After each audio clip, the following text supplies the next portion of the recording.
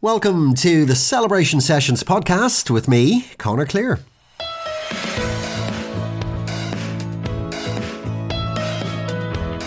The Celebration Sessions is a podcast about life, loss and love.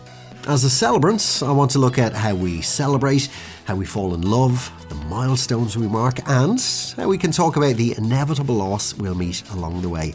This is my exploration into the beauty of it all.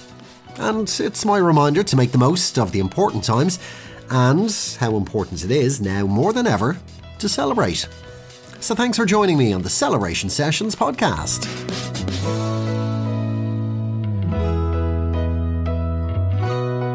Well, hello there, and thank you once again for choosing the Celebration Sessions podcast. Conor Clear here with you, and as always, I'm delighted that you're here with me, and I'm honoured and thrilled that you've chosen this podcast to keep you company over the next short while. Now, I have an interesting one for you this time. July 9th, 2022 sees the beginning of Eid al-Adha in the Islamic calendar. It's the Feast of Sacrifice. Now, it comes just a couple of months, in fact, since the holy month of Ramadan, which culminates in Eid al-Fitr. Now, for many non-Muslims, we might be familiar with terms like Ramadan and Eid, terms such as that. It is something that I've wanted to delve into for quite some time now. So I'm delighted that I'm finally able to get around to do this. So to learn more about Eid and Ramadan, I'm joined by the wonderful Tasneem Falaya. Tasneem, hello. Hi Conor, thanks so much for having me. Thank you very much, Tasneem. Thank you very much for your time. How is everything with you? Everything's been good. I've been enjoying the sun. It's come out now, so I've been basking in all that glory. Indeed it has. So of course we met, as it turns out quite some time ago now. I did a fantastic tour of the Chester Beatty Museum and the Islamic section there. And who led the tour but our wonderful tour guide, Tasneem. Tasneem, I have to say it was fantastic. It was so interesting. I was so glad you could join me. That was during the last 10 days of Ramadan, so it was a pretty special tour to give. Indeed. I wanted to give 2 tours during the holy month of Ramadan, right at the beginning and right for the last 10 days, which is pretty special on the holy month of Ramadan. So I was very happy to meet you there. So. Indeed. And even being able to touch on things like the calligraphy of the Quran, I have to say, I found it so fascinating. Well, look, we said off air we might run through this almost chronologically, really. So in terms of starting at Ramadan, let's say, which is the earliest in the year, could you give us a little overview then of Ramadan as a festival and as an observance, really? So Ramadan is a month of the Holy Islamic calendar. So like any calendar, Ramadan is just the name of the actual month. So like the month of November on the Islamic calendar, the month of Ramadan is basically the name of the month that Muslim observes fasting from sunrise to sunset. It's a dry fast and it lasts the entire month. So that's just kind of a brief introduction of Ramadan. Ramadan is one of the 5 pillars of Islam, which I would have introduced to you via our tour. Indeed you did. So tell me this, Ramadan goes with the lunar calendar, so it changes every year then, is that right? It does indeed, yeah. So Ramadan is always going to change, so you never know. Unlike that with Ramadan, Eid al-Fitr and Eid al-Adha, the 2 Islamic celebrations that follow Ramadan, they're always going to be on a different date on an average calendar. Right. So this year, Ramadan was April, May. Last year, it would have been, late May, June. So it's always going up. There will be a time where Ramadan will be practiced in November and December.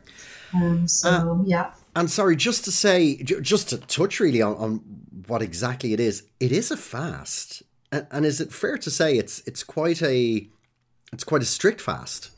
It is a strict fast. It's a completely dry fast. You're fasting from sunrise, which is, if you were to look at kind of the summer months, you're looking at maybe 4 in the morning Oh my to word. sunset, and sunset is, of course, I say of course, but it's at like around 10 to 10 sometimes in the Indeed. evening. So Indeed. Oh my word. so that would be based around the daily prayers as well. So Muslims are required to pray 5 times a day, and it's during the fourth prayer, sunset, Maghrib, that Muslims can break the fast or open their fast. So. Now, you mentioned there if it's sunrise to sunset, when it falls then at different times of the year, it can, I guess, as a result, then be more challenging at different times, really, can it? Absolutely, absolutely. I mean, when I was saying to you there, November, December, I was getting kind of excited because those are the months that are the easiest to fast, and Right, I can right. I can barely remember that kind of I can barely remember that time where you would start your fast around 7 a.m. and then break it at 4 p.m. Oh my because word. it's been summer for the last while. Of course. So yeah, I mean, more months of the year are much more challenging, and also Okay. in a lot of Middle Eastern countries, it gets darker a lot earlier, so it's a lot easier. But if you were to go to somewhere like, the North Pole or something like that, where the sun doesn't set, usually Muslims in those countries would follow the Saudi Arabian timetable. So if Okay. I'm not mistaken. So I wanted to ask then, in a situation like that, what allowances are made? Yeah. You'd follow a Middle Eastern calendar then, would you? Yeah, you go for Saudi Arabia generally, but Okay. again, Okay. it wouldn't be in my remit of knowledge too much, But that is what. Well, look, I would love to touch on the differences, how it might be celebrated in somewhere like Saudi Arabia versus Ireland, and the challenges that might come with it. But before we get into that, can we touch on what a typical day might look like? I'd love to get a sense of the ritual, the daily prayers. Are they called the Salat prayers? Salah prayers, yeah. Salah prayers, yes. So the sense of how worship and ritual come together in a typical day. I mean, I suppose the easiest way for me to answer that question is probably to describe to you a day in the life of me fasting Ramadan or practicing it. Of course, yeah. Because yeah. I was always trying to meet a kind of medium where I get a little bit of exercise in, which was the challenge I kind of wanted to kind of observe this year. Of So course, like fantastic. the only real times, I know this is a bit of a weird segue in, that I could really exercise would be in the early hours of the morning before starting the fast, or when you're about to break it. So I had to kind of trick myself in a way to kind of incorporate my own lifestyle in with my fast. Oh, wow. But it brings a little bit of an interesting take on how you would balance Ramadan with just a day in the life generally. Indeed, So indeed. I would get up maybe around 3 a.m. and I would, generally we'd start off with a light breakfast, try and get as much water in as possible, and maybe a date if, like your appetite's not up to par at that hour of the morning. And then generally I would kind of go back to bed until I was getting up for work. And I'd get up, I'd go to work, and then it would kind of be the late afternoon, the 5 o'clock, the 4 o'clock mark, where I really start to feel it. Because Right. again, you're not eating from dawn until dusk. So, Yes. you're quite, like dehydrated by that point. I'd have a kind of running joke in work, like after 4 o'clock, just don't ask me to make any decisions on anything, Really? because you're kind of feeling it at that point. But it's an extremely rewarding experience Of course. because you get to gain so much. Your fasting is part of community. Your fasting allows you to reflect on what you have. So in terms of how lucky we are to have access to water, how lucky we are to have access to food, but also how much community means to you, and that's what we get to experience. Wow. So I'd have a good nap for around a few hours, after work, and then I would trick myself by getting into my gym gear before my nap. Really? I'd have my protein shake ready and I'd have a date ready, and I would then like set an alarm just, maybe half an hour or so before it was time to break the fast. And I would go to the gym and I would start a light exercise, and then it would lead up to breaking the fast. And I would then, again, this is a typical day of what I was doing in Ramadan, not what everyone's doing. So. Of course, absolutely. But yeah, but again, so I'd just break my fast on my water, my date, just do some light weights, and then I'd head home for iftar. So iftar is, your dinner. So it would generally be like if it was as part of a family or, inviting your friends over, you would have your meat, your salads, your bread, all of that good stuff. And then you would be so full to the brim by the time it was coming to your evening prayers, you wouldn't know like if you could really function because, you're just nearly consuming more than you can handle. There were generally Taraweeh prayers on the mosque. So Taraweeh prayers are additional voluntary prayers that Muslims pray. So from Isha, which is the fifth prayer. So again, we're breaking the fast at Maghrib, the fourth prayer. Right. We're getting to the mosque at Isha time, the fifth prayer, which is an hour or so later. And we're praying into the night. We're praying up until 11 or 12 at night.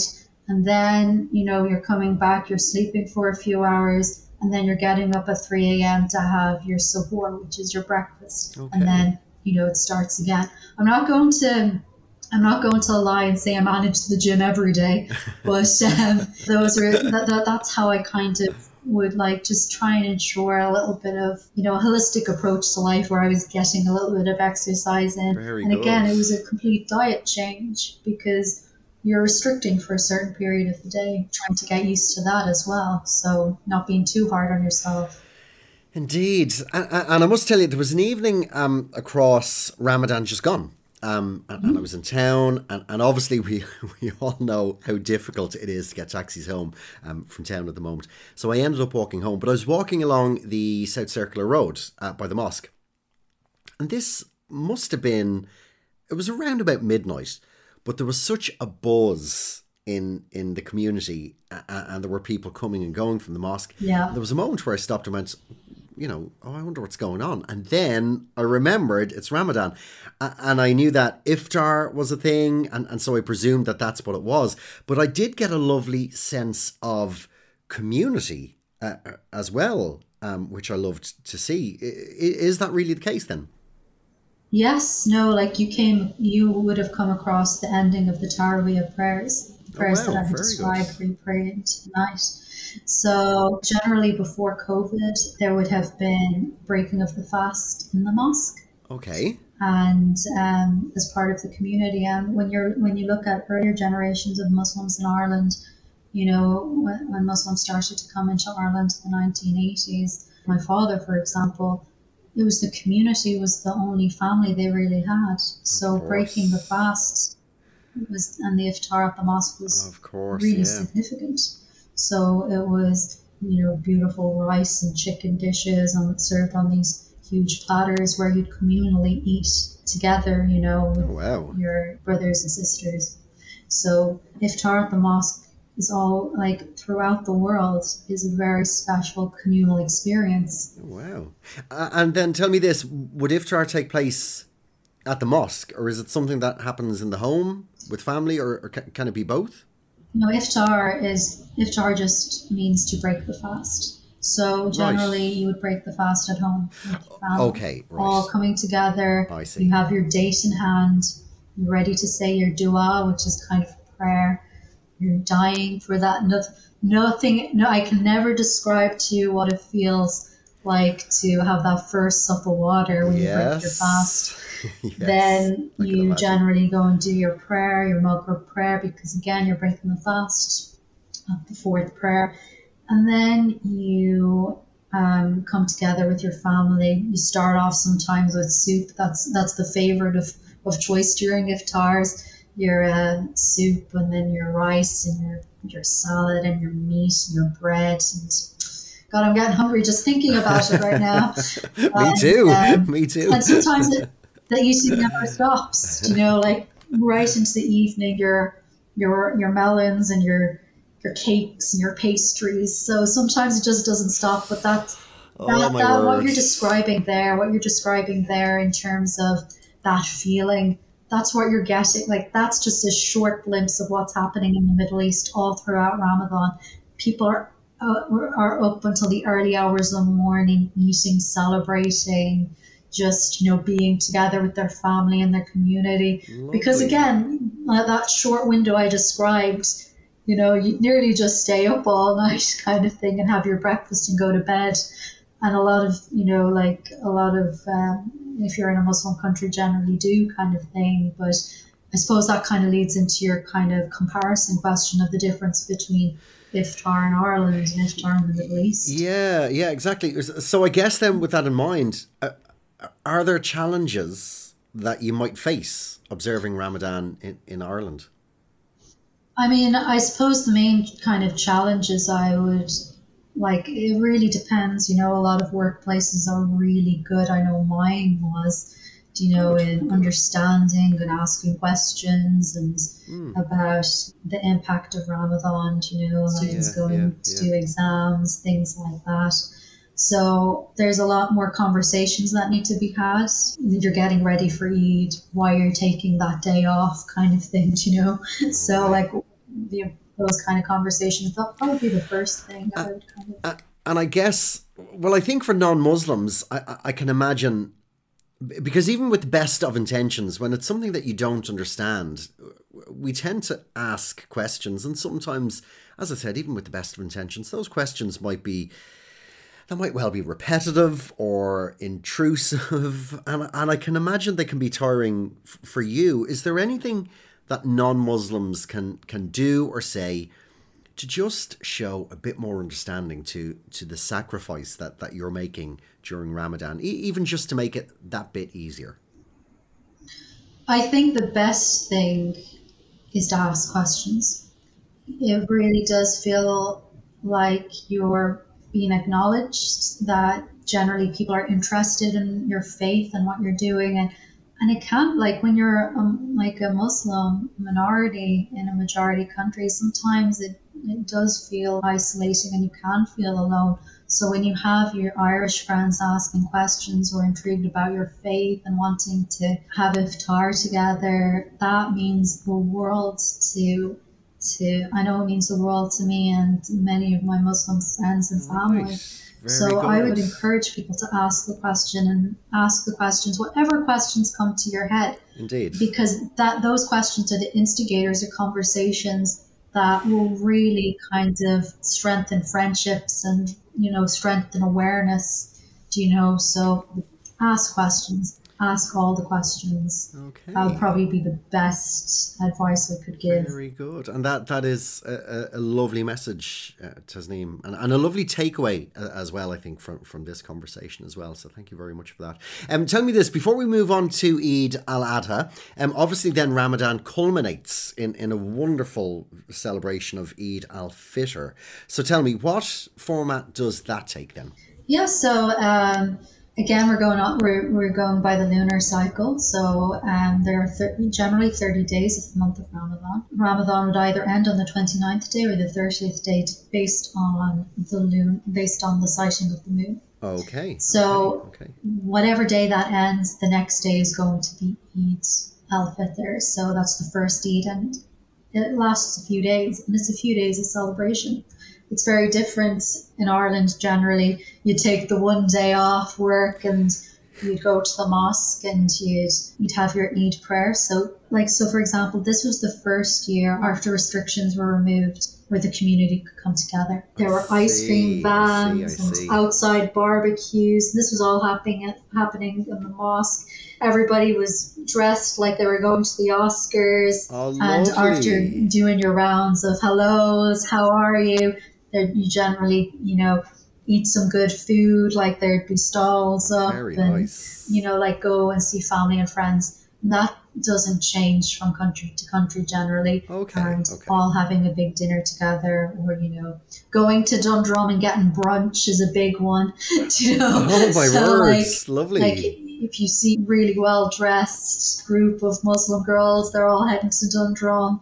Yeah, Cool. it's a lot of food, a lot of new clothes, and money. Generally, money would be given as a gift to younger kids, and it wouldn't be the opening of presents like it would be on Christmas.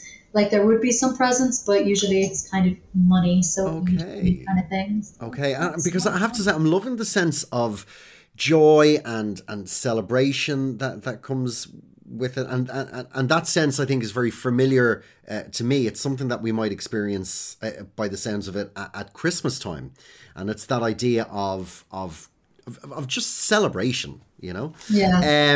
Tasneem, you touched there on food. I love talking about food. Would there be traditional dishes that you might associate with Eid al-Fitr? Yeah, so that would be lamb. So especially if you're going into Eid al-Adha, which is seen as the big Eid, it's based on very nice. the Hajj and the sacrifice of Abraham. So in the Quran, Abraham was asked to sacrifice his son. He was then asked to sacrifice a lamb instead. So you can see that how it ties in. So that's the traditional Eid food is lamb. So you would have a lamb, a full lamb on top of a giant bed of rice. And across the Middle East, lamb is the turkey of Eid, I guess. Right, okay. And then you would have your traditional baklawas and basmousas and kunafas. I don't know if you've ever had kunafa. It's like the most amazing dish ever. It's like it's cheese, and it's a dessert of melted cheese and honey. Well, now I have to tell you this, Tasneem. I am quite the fan. I've had it a number of times. Okay. I actually had it recently in Dundrum, in a wonderful place, actually. Am I allowed to mention the place? Why not? Munch, just at the Ballally Lewis stop at Dundrum. Yeah, no, Munch, Oh, my word. It is phenomenal. I love it. I love it. Yeah, Munch is run by two extraordinary Muslim women. Really nice to hear a shout out there. Also, Kunafa Kings is amazing. It's based in Greenhills in Tala, and they're just doing an amazing job. Oh, fab. Highly recommend everyone go out and get some Kunafa. I'm writing this down at the moment, and I have to say I'm in the middle of trying to organise a lunch date and a coffee date with a pal, and we need to go to Reina on Dame Street because I saw pictures of their kunafa on their Instagram and it looks. You're educating me now, so I'll be heading up there too. But those are the kind of, like, for example, on Eid Day in the Middle East, you'd have puff pastry with honey and cream and jam. Like that's a huge thing, is to eat cream and jam and different kinds of jam with bread, thick bread, that would be just a really luxurious. And honey's a big one. Like breakfast, that would be kind of, I don't know, what would you have on breakfast there on Christmas, like, generally? Well, on Christmas, well, actually, do you know what's interesting? I don't think we have a traditional breakfast per se. We as a family certainly don't. I know a lot of people might have, they might go out of their way and make a fry for their breakfast on Christmas Day. So they'll have rashes and sausages. That's, I think, the closest thing to a traditional Christmas breakfast. There's nothing really Christmassy about it. But I think everything really centres around the dinner more so at Christmas, which is obviously the turkey and the ham and stuffing. And like that as well. And it sounds very familiar insofar as it's a feast, and it's the idea of, and this comes up time and time again on the podcast as well, which I love, regardless of faith or culture or country, all of these celebrations all go back to family and food and sitting around a table and breaking bread together. And it's really wonderful. It's really wonderful. So tell me, just to bring it back then, because I'm getting a sense then that there are, in fact, a lot of similarities across the two Eid celebrations. Would that be the case? Yeah. So like Eid al-Fitr is the smaller Eid. It's only around 3 day celebration kind of thing. Eid al-Adha is like 4 days, 5 days. It's much longer. So like the celebrations will go on much longer. It's the big Eid. So that's how I would have been seen it as a child. Oh, okay, right. The first day I described to you of the mosque and the prayer and all of that would still be the same as Eid al-Fitr. The second day is generally visiting family, visiting friends, and that goes until the third day, fourth day, etc. Okay. And you'd still have to attend the mosque. Prayers are obviously a big part of this as well, yeah? Like if I was to describe like Eid day in the Middle East, you hear the calling from the mosques for the entire morning. Right. That would lead up to the Eid prayer. And the Eid prayer is generally around 10 a.m.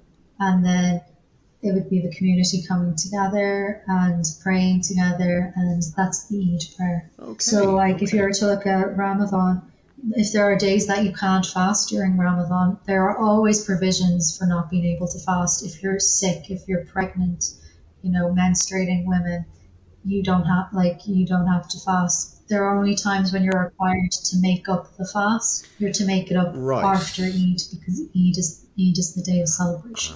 Okay. So that can't be negotiated. Eid has to be celebrated. I see. Now you mentioned Hajj, the pilgrimage, which in itself is such a fascinating thing. It probably deserves its own episode. Is that something you've managed to do? No, I haven't been yet, but hopefully someday soon. Oh, someday soon indeed. Well, look, Tasneem, I'm conscious of time, so we might wrap it up there. But Tasneem, I just want to say thank you so much for your time. That really was fascinating. I love learning about this and having these conversations. So thank you. I wish you Eid Mubarak. It's really wonderful to learn about these celebrations and observances, and I'm so appreciative of your time. So thank you so much. Thank you for having me, and thank you so much for asking the questions, because we love to get them, and it's really nice to be able to invite people to share and experience these beautiful celebrations. Indeed. So thank you so much for having me. Oh my word. Well, look, as I said, that's such a lovely takeaway from this episode. Ask the questions. So thank you for that. Well, look, there we are. Tasneem, Eid Mubarak. Thank you once again. And I'm looking forward to having you back on the podcast again to have a chat another time. Looking forward to it. Wonderful. So thank you so much to Tasneem, and thank you to you, the listener. Don't forget, you can go back and check out previous conversations wherever you get your podcasts. And as always, don't forget to like and subscribe, and of course rate and review and all that malarkey, so you can keep up to date with new episodes. Until the next time, that is it. Stay safe, take care. Of course, Eid Mubarak. This has been the Celebration Sessions podcast.